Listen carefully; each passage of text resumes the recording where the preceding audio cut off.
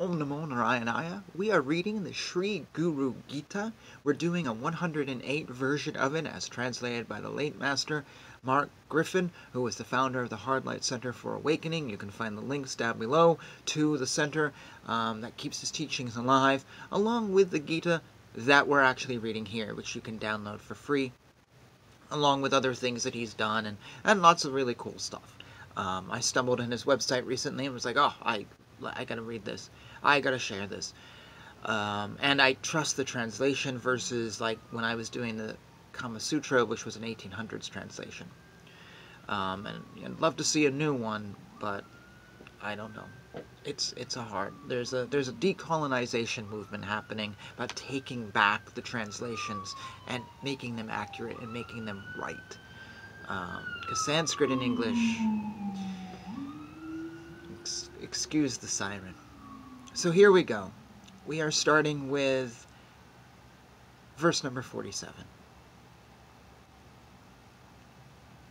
Residing in the center of the 1,000 petals is a divine triangle formed by the Sanskrit alphabet with the letters A, Ka, and Tha at each point.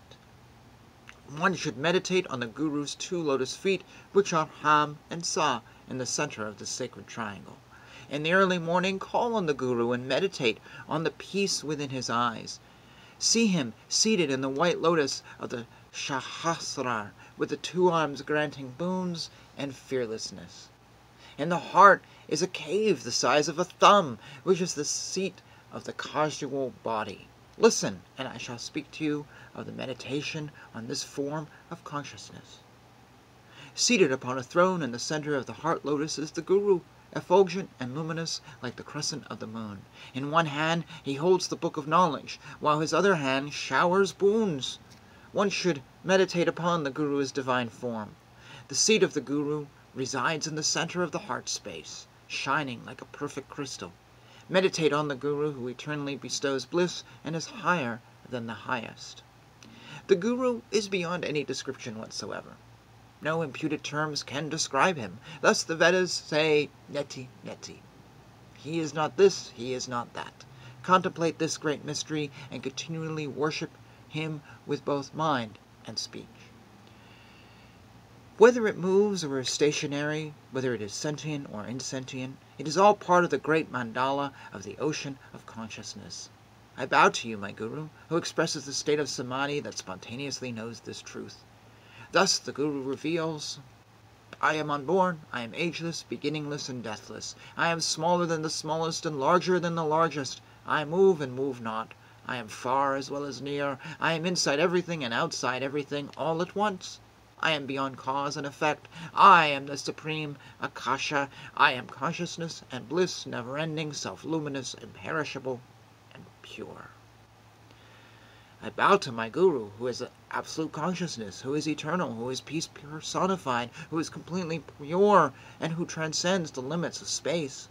He is beyond the primordial sound of nada. He is beyond the blue pearl bindu. He is beyond the concentrated bliss of kala. I bow to my Guru, who is the embodiment of jnana shakti, the power of knowledge. The 36 tattvas are his garland. He bestows mukti, worldly happiness, and mukti, spiritual awakening. I bow to my Guru, who bestows atmajnana, the knowledge of the self. He burns away all the karmas carried forward from countless lifetimes. I bow to my Guru, who embodies the great Guru Tattva, the universal principle of the Guru, the highest truth and the greatest austerity. There is nothing worth knowing that is more important than this. I bow to my Guru, who is the Lord of the universe. My Guru is the Guru of the 3 worlds. My self is the universal Atman. To my Guru, I bow. The Guru, the first impulse of creation, is eternal and without end. He is without question the supreme of all deities. Nothing exists which is greater than he. To my Sadguru, I bow. Merely recalling my Guru, knowledge arises spontaneously. Remembering him brings all attainments automatically. By meditating on the Guru in this way, the prasad of my Guru's grace delivers me to realization. I bow to my Guru, who is the infinite ocean of consciousness, beyond perception, beyond duality, beyond the three gunas and all formation. He is the embodiment of the bliss of Brahman and the bestower of ultimate happiness.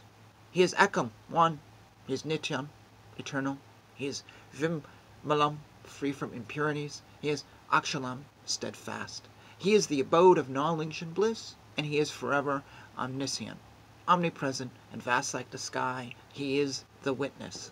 To realize the great Vedantic Mahavakya Tat Tavam Asi, thou art that, is to become one with the Guru.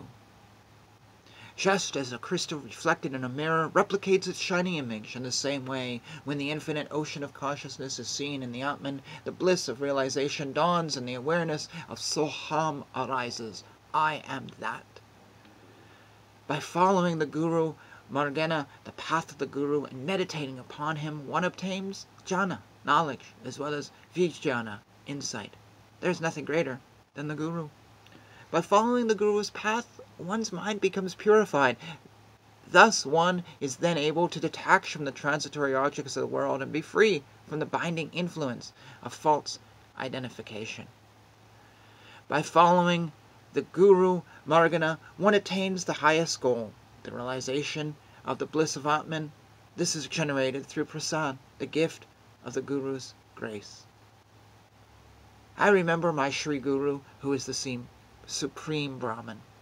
I speak of my Sri Guru, who is the Supreme Brahman. I bow to my Sri Guru, who is the Supreme Brahman. I worship my Sri Guru, who is the Supreme Brahman.